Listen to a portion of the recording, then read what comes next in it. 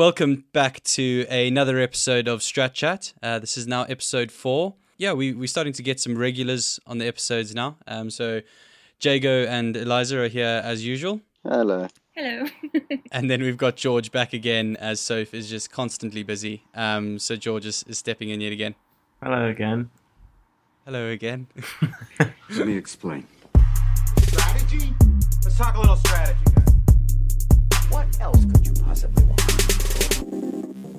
So first off, we're going to get into some headline news, some stories that are pretty big. Everybody's talking about them, but we're going to take a few different angles into it and look at a few facts and figures that we found online. Then we're going to go into platform changes. Eliza has done a lot of different research into what platforms are doing, how they're changing, and how they're implementing these changes.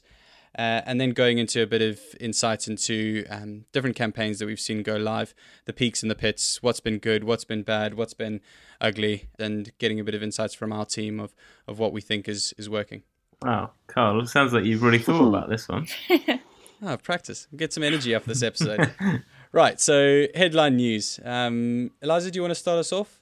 So one of the biggest and most important movements happening at the moment is Black Lives Matter.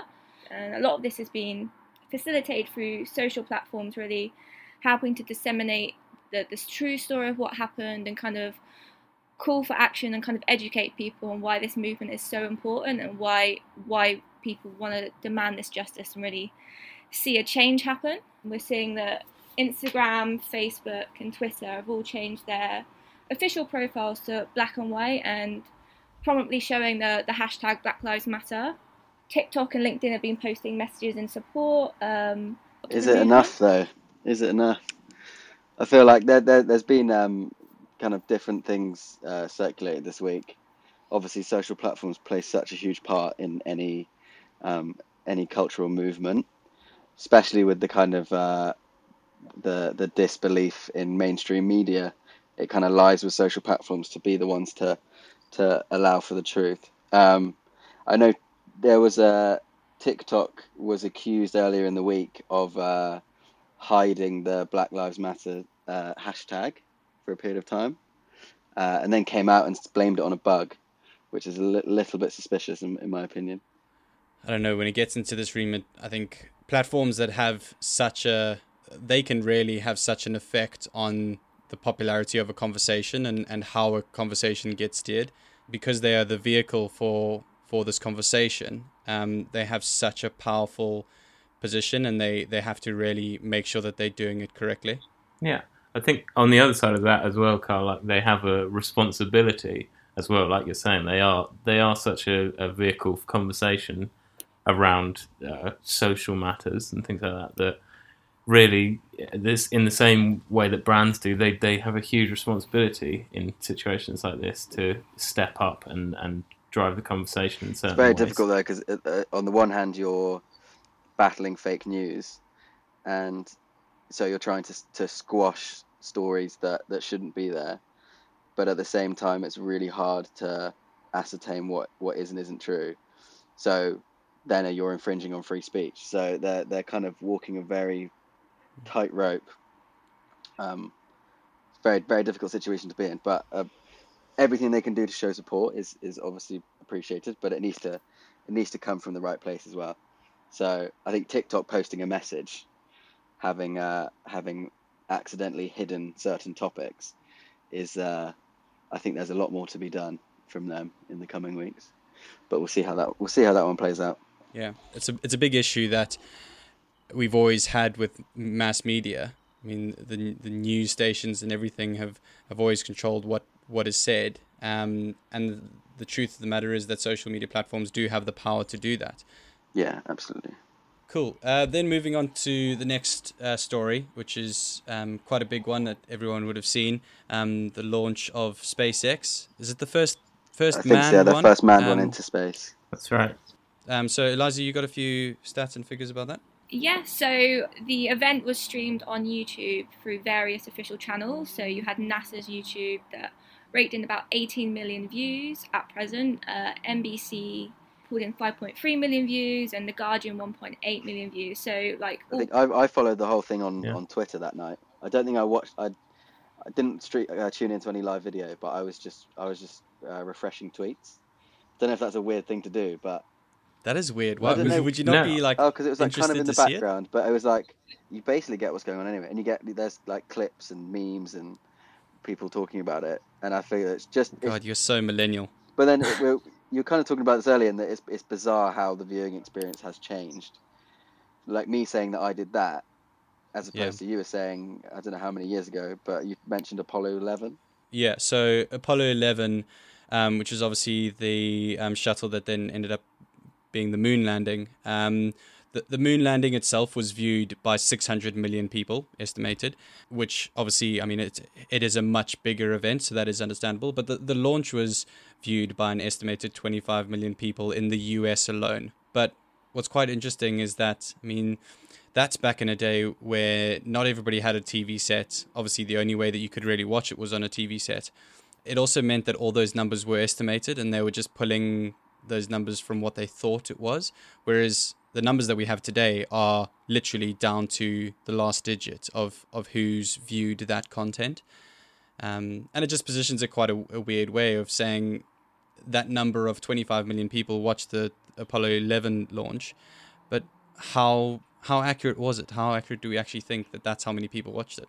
Well, I think the other thing is we can't really, like, then you know, Apollo 11, you were watching it on one format. It was it might have been across, I don't know, they probably had 3 channels at this point. I'm not sure like if it had grown to the extent. So you're watching it in one format. Now, like we already discovered, Jago was looking at, you know, tweets and the fallout on Twitter of the event, and someone else is watching on YouTube, and someone else is probably watching someone else watch it. It's very hard to, even though we've got, you know, empirical figures, it's really hard to measure what the cultural impact is, because it's such like a granular viewing thing, I think. So it's like, even though it seems more accurate, I still think that it's like, it's not as, you know, it's not easy to measure how, you know, much of an impact that had. Yeah, and also maybe because everybody, like, it was such a phenomenon to watch it, like everybody turned on the TV at that time to watch the launch. Whereas now, I mean, I was on a golf course when it happened, so I just watched the highlight reel of it later. Whereas back then you wouldn't have been able to do that. Even if they did have like clips on the news later, you would have to tune in at a specific time to watch that. So, well, I think the real change is obviously it's great to mark the event and say, look, this time X many years ago we achieved this, and now we're doing this. But for me, the change is not what we're watching, it's how we're watching it. So like you say, you were on your phone in a golf course, I was on Twitter, someone else was watching a YouTube live stream. It's not, obviously, that we've got more choice than ever before, not in just what we watch, but how we watch it. And I think it's just really interesting to, such a big event like that, you can still basically have it in any way you want. It's so convenient to watch it as well. You can rewatch it whenever you want. You can go back to it, multiple platforms. It's just very, very convenient to watch it now. Do you think that it takes the magic out of it, really, being able to do it like that? I think like there's something like, you know, the story I think my dad told me that it's like it was 4 a.m. in the UK when Neil Armstrong took his first step, right, and he remembers being like, you know, all crowded around the set watching it. There's something so magical about that compared to like Kyle on his phone at a golf course. Hey, it was quite magical. Should have seen the shot I just hit.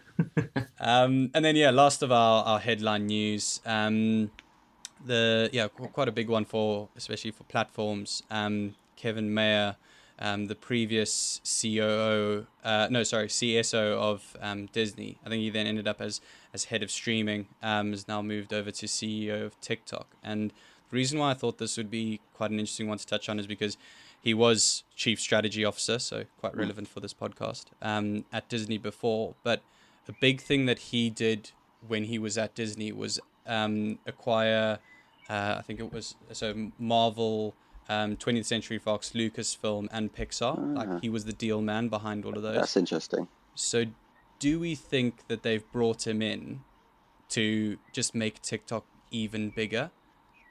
Or do we think it's something to do with the Chinese-US kind of situation?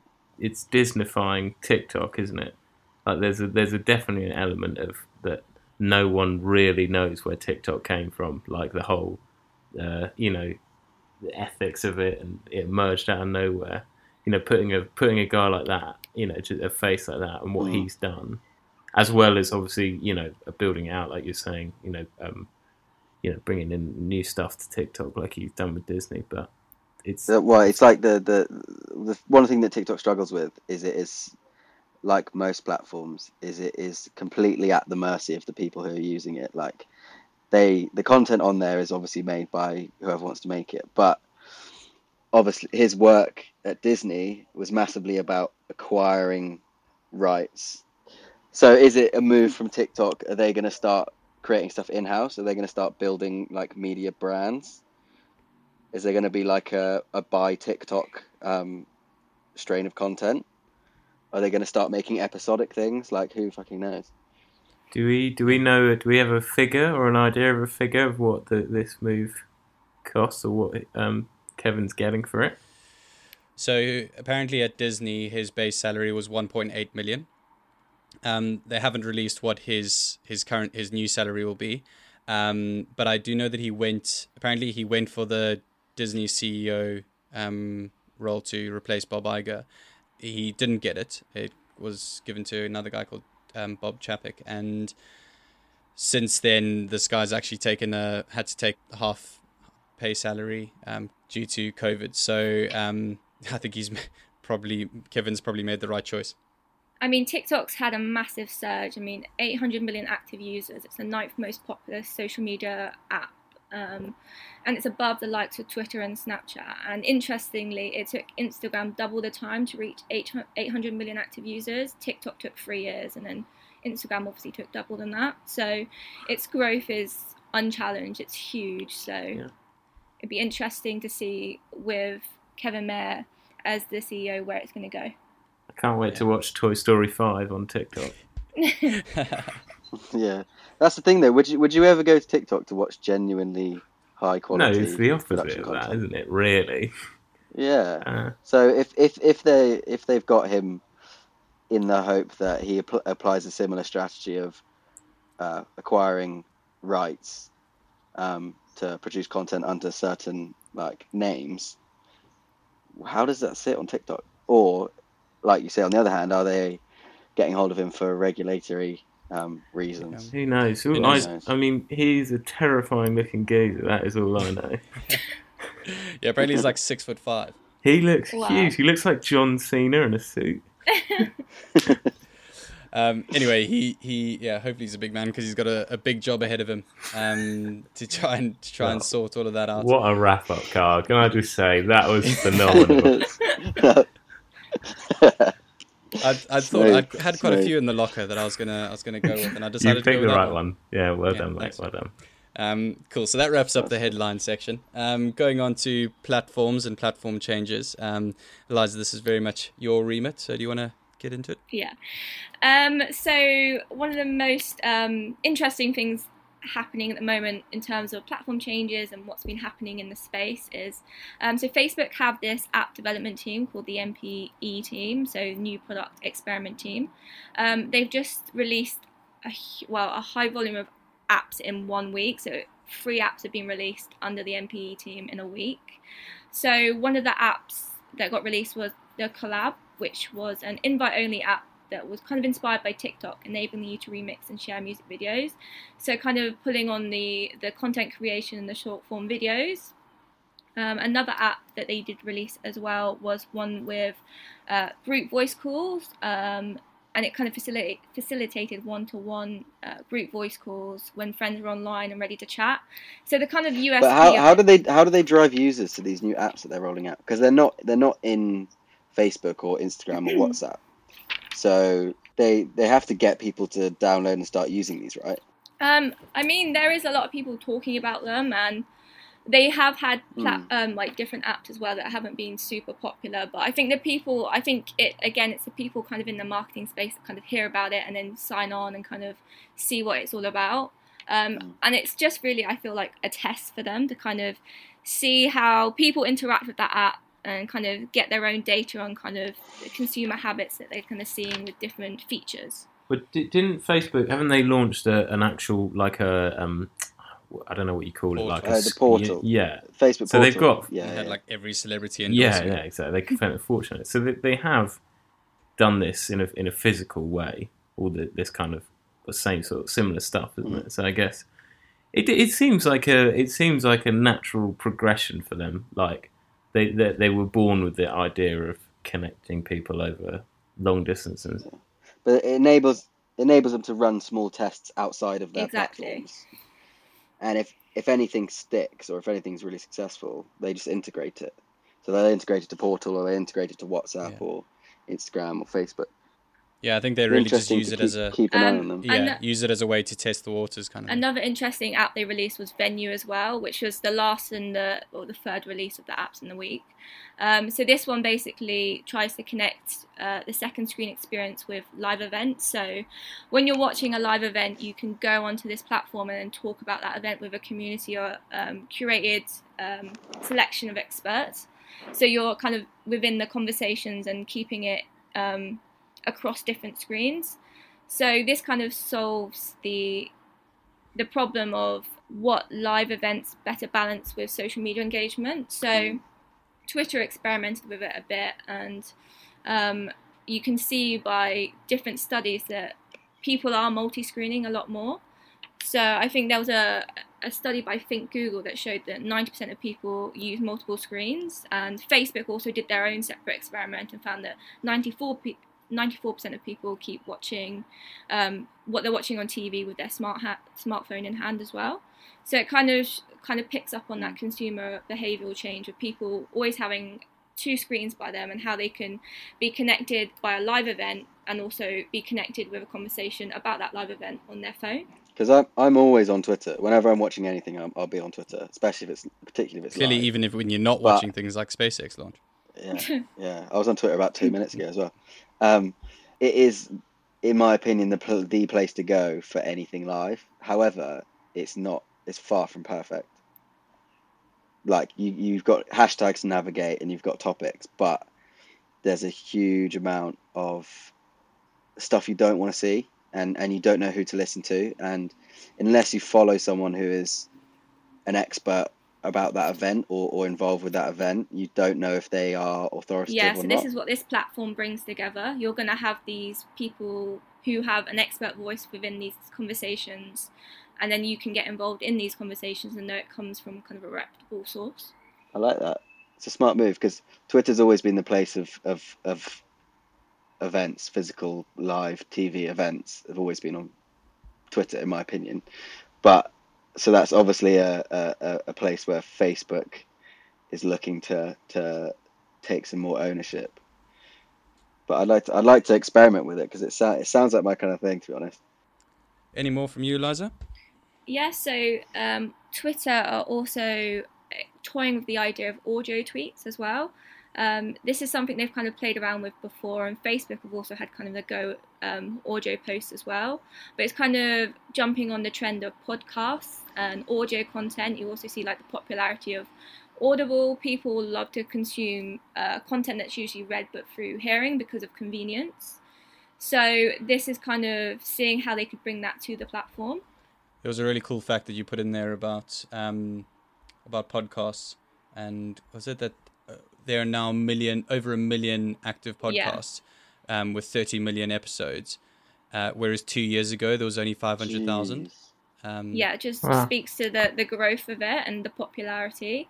And something interesting as well, the content director at Audible noted that the growth is being seen a lot with the age group of 18 to 24. So this is not an age group that you traditionally see as a strong book buying group, but in terms of creating that book in an audible situation, people are more willing to kind of read and learn more through hearing. Yeah, I particularly feel like in our generation and the younger generation, must be like video fatigue. I know like video has become online like the absolute go-to, and if something doesn't have a video, it's almost not worth watching. But you reach a point where you consume so much in a day that you kind of just don't want to look at a screen anymore. That doesn't mean you want to necessarily switch off, but it becomes difficult to. So TikTok, for example, the way that the viewing experience works is it's just video after video after video with no gap in the user experience, and it does get quite. I don't know. It kind of fries your brain a bit, and you do get a bit fatigued, and you kind of stop taking it in. Yeah, I think it definitely swings in roundabouts. I mean, it's weird if you think about like the different platforms that were popular. You had radio before. Okay, so audio pretty similar to your podcasts.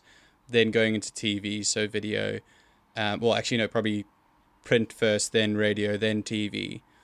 And then the social media platforms coming in, who all kind of touched on an element of those.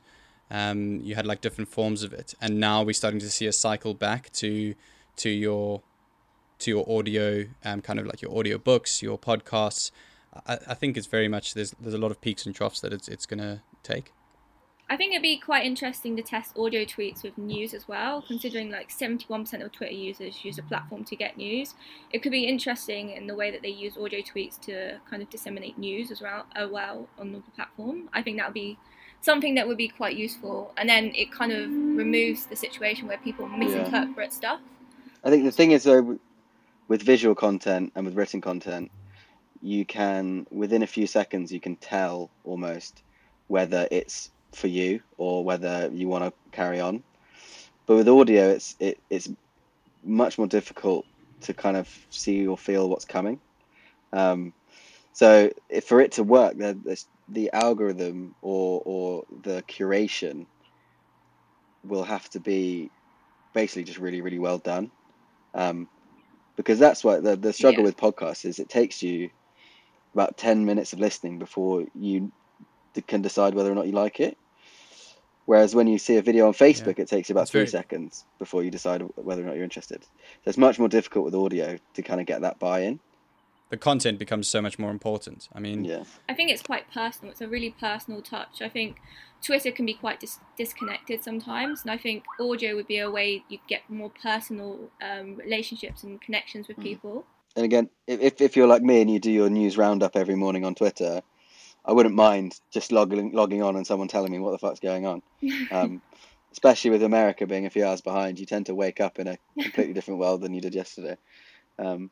So if there was a curation of actually quality audio that could do that, but it was organic, it wasn't from your CNNs or your Foxes, it was organic audio content that was actually engaging and actually informative, I think it would work. I think you'll probably get a lot of ASMR stuff as well, probably. George, would you like somebody whispering in your ear? Only if it's you, Carl. Well, I'm going to whisper to you that we're going to move on to the next section, which is going to be the peaks and the pits, and looking at what's been good and what's been bad in the marketing space and campaigns that we think have worked well. And one that I just want to touch on. I mean, I don't know if you guys saw it, but the mock-ups of Specsavers billboards after the whole Bernard Castle with Dominic Cummings, where they said, should have gone to Bernard Castle, because obviously the whole eye test thing. Yeah, I mean, it's great. That probably wasn't started by Specsavers, but because they've created something that's so catchy and everybody knows, I should have gone to Specsavers, people are going to naturally create content around that. But then how much responsibility do the brands have over that and controlling what is being said? I think it can only be a good thing if you're scared of that as a brand, of people like, if Specsavers, like, by now they want people to use that slogan as much as possible because they have complete ownership.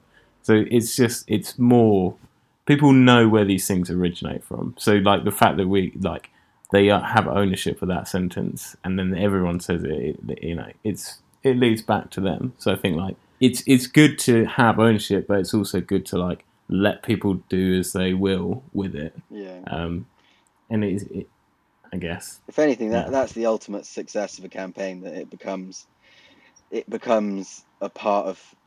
In this case, it becomes a part of the English language.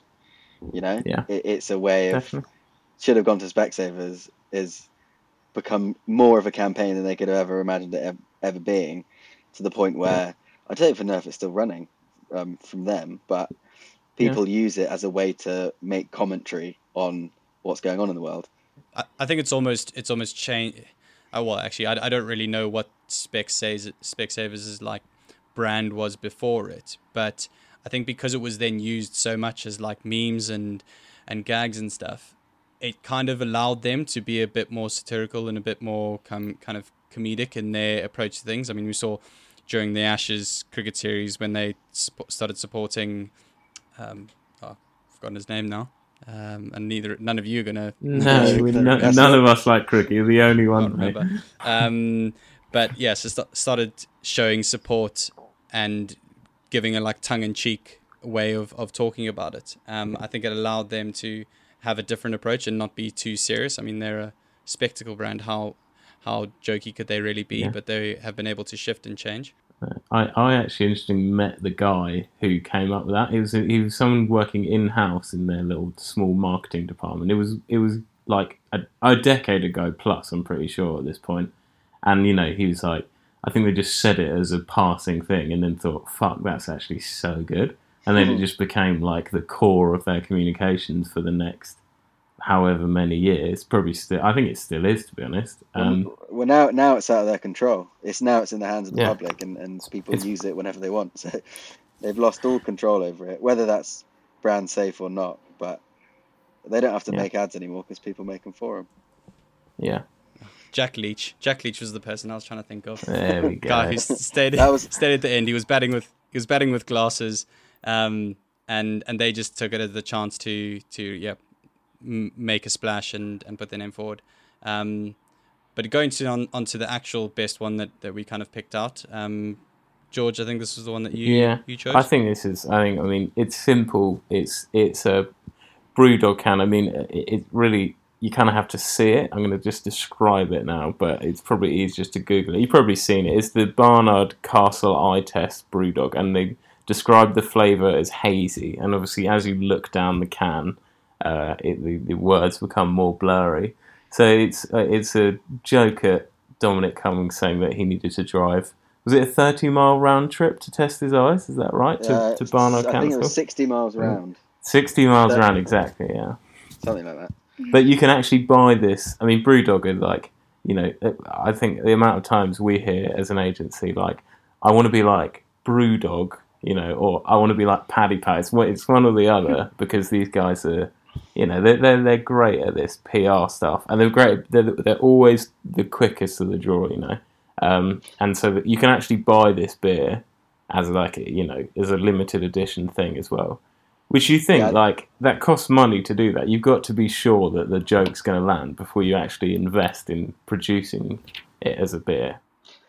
Well, what they did, so I think one thing that BrewDog do, from what I understand, is they constantly try and chip in to what is relevant at the moment. Yeah. And sometimes these things land really, really well. Yeah. And sometimes they don't, and they kind of fizzle out. Yeah. And they've been criticised in the past for being a bit outspoken and whatever, but that tends to not last as long. But when it's really good, people talk about it more. Yeah. And one thing I noticed they did with this is they kind of tested it first. So they asked the question, they gave 4 options of what to call the beer with little mock-ups. I think they ran polls for it. And then the Barnard Castle Eye Test won, and so they said they were going to put that one into production. Right. So what they kind of did there, subtly but quite cleverly, is test the idea with the poll, which could have easily flopped and no one would have cared, but it kind of picked up a bit and people voted. Yeah.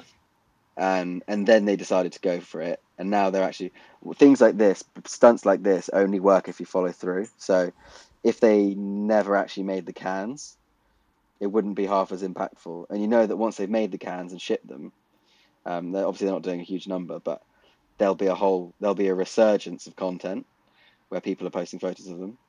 But they tested it with one tweet asking the question. When that got confirmed, they then got the wheels rolling with the rest of it, which is like quite a safe way to test a risky creative. Yeah. It's a good way to test the waters and really see. And they're just using the audience. They're just doing some market research, and they're utilizing social media platforms to do that, which you can do on a much quicker scale. If you try to do a survey like that back in the day, it would have taken ages. Whereas now you can literally do it overnight. Yeah. So yeah, I mean that was a really good one. And then going on to the worst one, Eliza, I think you've got some insights into this one. Yeah, so Nova Play, you probably haven't heard of this company because if you Google them, you can't really find them anymore, apart from a Russian website. But they are basically, I hear people Googling now. We're all typing but basically, Kylie Jenner did a sponsored story promoting Nova Play because they were offering they were AirPods. They were like the AirPods kind of thing, but they were like 70% off a normal price. So they were offering £30 for this product with free shipping, which sounds already like something that's too good to be true. But Kylie Jenner, like a number that's been thrown around is on around $1 million for a post. And then for a story benchmark off the top of that, it's usually like 30% of your feed post. Wait, so she would have been $1 million Nova for Play, one feed post. Yeah, At that's least. kind of the figure that gets bounced in out. Yeah. So, and then the benchmark for that is 30% of a feed post would usually be your story price. So let's say like 30,000 for a story, and that product being £30. The partnership, they would have had to break even by selling 10,000 units to really pull even, and that's even considering the fact that they're dropping the cost of shipping and they're losing money there, and the product was 70% off. So it's kind of a bit like a question mark on whether that is like a true. But these things must cost them pennies. Yeah. That's the problem. They must cost. Yeah, I'm on their website now, and it still says 70% off sale with Kylie Jenner. Like they're not going to let that die. No. But it just shows a complete, like, does she use them? Absolutely not. No. Like, and that's. It was such a bad ad. It was so, like, I saw the story and it was just very, like, you remember the time when Scott Disick did an ad and he accidentally copied and pasted kind of the directions on what he had to say. I love bringing It's that just up. like, it's just so bad. I think the caption starts with at 4 p.m. EST, right, and then it's the caption. Did he post it at 4 p.m? Probably. He literally copy and pasted it. It's hilarious. But the thing with that website, if you really look at it, it's kind of a bit sketchy in the fact that all the product reviews are seemingly from influencers and influencer posts just copy and pasted over. A lot of the images about the products look very staged, and obviously 101 of building trust with website reviews is so important, and it kind of jumps on that but kind of turns it into a bad thing because it just seems too forced and contrived. And a lot of people were like searching around and talking about how they kind of had a lot of distrust for that website. And then obviously the website went down, and then there was a Russian version that popped up, and it was just very weird in general. Well, from an influencer perspective, they've done everything wrong. They've paid for someone for their reach over anything else. They've got someone who's probably never used it in their life. And they've paid, and you know that they've never used it. Yeah, and they've paid them to do one story. Like those are the like 3 cardinal sins that you just cannot do, and they've done all of them, and they've probably done worse. It's shocking. I think the best thing, because I watched it when it first came out, because I was just like scrolling and looking through, and like the first one she posted, and I think she deleted it and then did another one, and it was just so like you just kind of rolled your eyes and was like it's the standard kind of. They didn't do their research into the product first, and they kind of just jumped on the bandwagon and did it, probably because the price was right, and it kind of calls on the distrust and the bad name that influencers get from these kind of moves. You've got to be smart, and it kind of links back to another brand that did the similar thing, which was quite a scammy campaign. Kenza Cosmetics did a huge deal, and they were basically giving away makeup brushes for free, and all you had to do was pay for the shipping, and they got huge influencers to come behind this campaign, including Gabby Hanna and Tana Mojo, and a lot of people didn't get their orders, or the items came damaged, or the product quality wasn't as described. They were meant to be like very luxury products at $80 at the original price, and they just came and they were just really, really crap. It's interesting because like I think as an influencer, I know that there is a portion of influencers, and we know especially that will do promote most things. Yeah. I mean, we've seen like the YouTube pranks and then the BBC programs about made up products that influencers will promote for cash. But there's at a certain point you don't want your name on things that are just going to be in the press for the wrong reasons, right? And that's what astounds me is that Kylie Jenner, the youngest, self-made billionaire, right? Well, not anymore. Not apparently. anymore. Yeah, exactly. She's actually not a billionaire. But Not even that's true. exactly. But it's just, where's the brain power here? Like, this is a dodgy product. Like, you have their brand, the Kardashian brand, is one of the biggest, like, amongst our generation. To risk the credibility over that, I don't see them. It must have been a shit ton of money. That's bottom line, right? It just must have been an unbelievable amount of money. Well, it's free money, isn't it? It's free. You don't have to. Yeah. You have to post a story wearing some headphones. I mean, there's nothing to it. You don't understand. You don't invest time in understanding the brand. You don't go and experience what it's like. Yeah. You don't learn about it. You got nothing to share, and it's just. But it's the I do worst kind of form get it. that, like, okay, let's say Beats did this, they would probably do it a bit, well, because they're an actual product and they're an actual company. It would probably have a bit more pull, and it probably wouldn't get that much negative traction as this has done, obviously, because it was like a fake product. But I mean, I saw the other one. Was it Kim that did it, where it was the Febreze one, where she was sitting on a bed with like diamond encrusted Febreze bottles, and like that to me is ridiculous. Like, guaranteed, none of them have ever cleaned a day in their life. So why would they be promoting these products? Like headphones, I can kind of get. There's some sort of a link, but Febreze, like, but what I'm saying is that, like, okay, so a Beats contract as an ambassador is like that's a worthy, like, that's a life. You can live off that forever. Like, even the Kardashians would love that. No headphone brand is now going to look at Kylie Jenner and go like, let's use her as an ambassador for our headphones, because she's just always going to be the person that did, like, sold out for those weird headphones that, like, you can't even really buy because they're not legit. Like, there's some brands that are so bad that why would you ever do that? Even like what you're saying, Carl, like, you can come back from that, but you're like, I don't know, maybe it's an overreaction, but I'm not. That reminds me of I saw an Instagram story over the weekend of an influencer doing an ad for the Microsoft Surface, and Microsoft Surface were doing a series of live events, like live gigs, and so this influencer was sat down watching the live event, with a glass of wine, and just saying, oh, look, tune in and watch this. But it was on a fucking MacBook, and I was just watching it, and I was like, this is a microphone ad, and about half of the screen is taken up by what is clearly a MacBook. And I'm like, I don't really know how I'm, like, as a consumer, how am I meant to react to this, Well, if that's not an advert for Goat, then I don't know what is to be. Yeah, email me, please. Yeah. We promise we won't fuck up as bad as that. Right, cool. Well, I mean, that brings us literally about to click over to our hour mark. So yeah, why don't we end off with some insights from the herd? I mean, obviously we're running a lot of campaigns and things going on at the moment. We're seeing different shifts in content and the way people are consuming. So, Jago, do you want to touch on some different things that we've seen? I think IG Live is probably quite a big thing.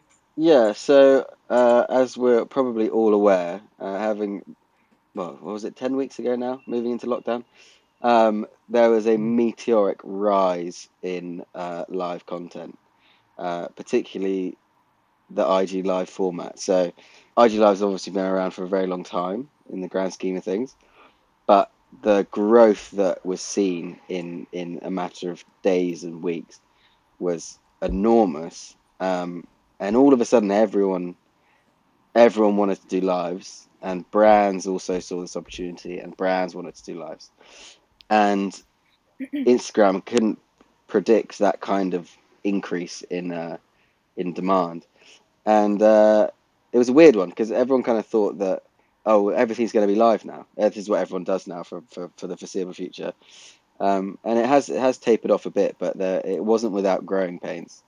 So the execution of lives isn't as simple as everyone first thought. We've done quite a lot in our time, and we've done lives across a lot of different platforms, but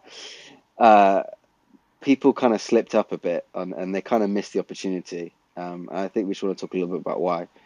One of the main reasons is the disclosure. So obviously in to be ASA compliant and completely above board with the disclosure of advertising, you need to include some kind of disclosure. So often a hashtag ad or a sponsored but it was a big problem for some people at the beginning. A lot of brands wanted to start sponsoring lives using influencers, but the functionality wasn't there to disclaim it. So what we do, I don't want to give away too many secrets, but the secret is in the a pinned comment disclosure and brand visibility within the shot.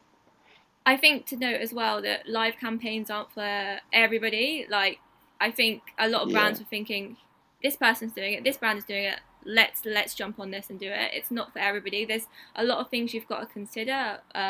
Is your audience ready, available at this time? And at the early stages as well, you could save it to your story, but then that was only 24 hours, so there was no real longevity to the content either.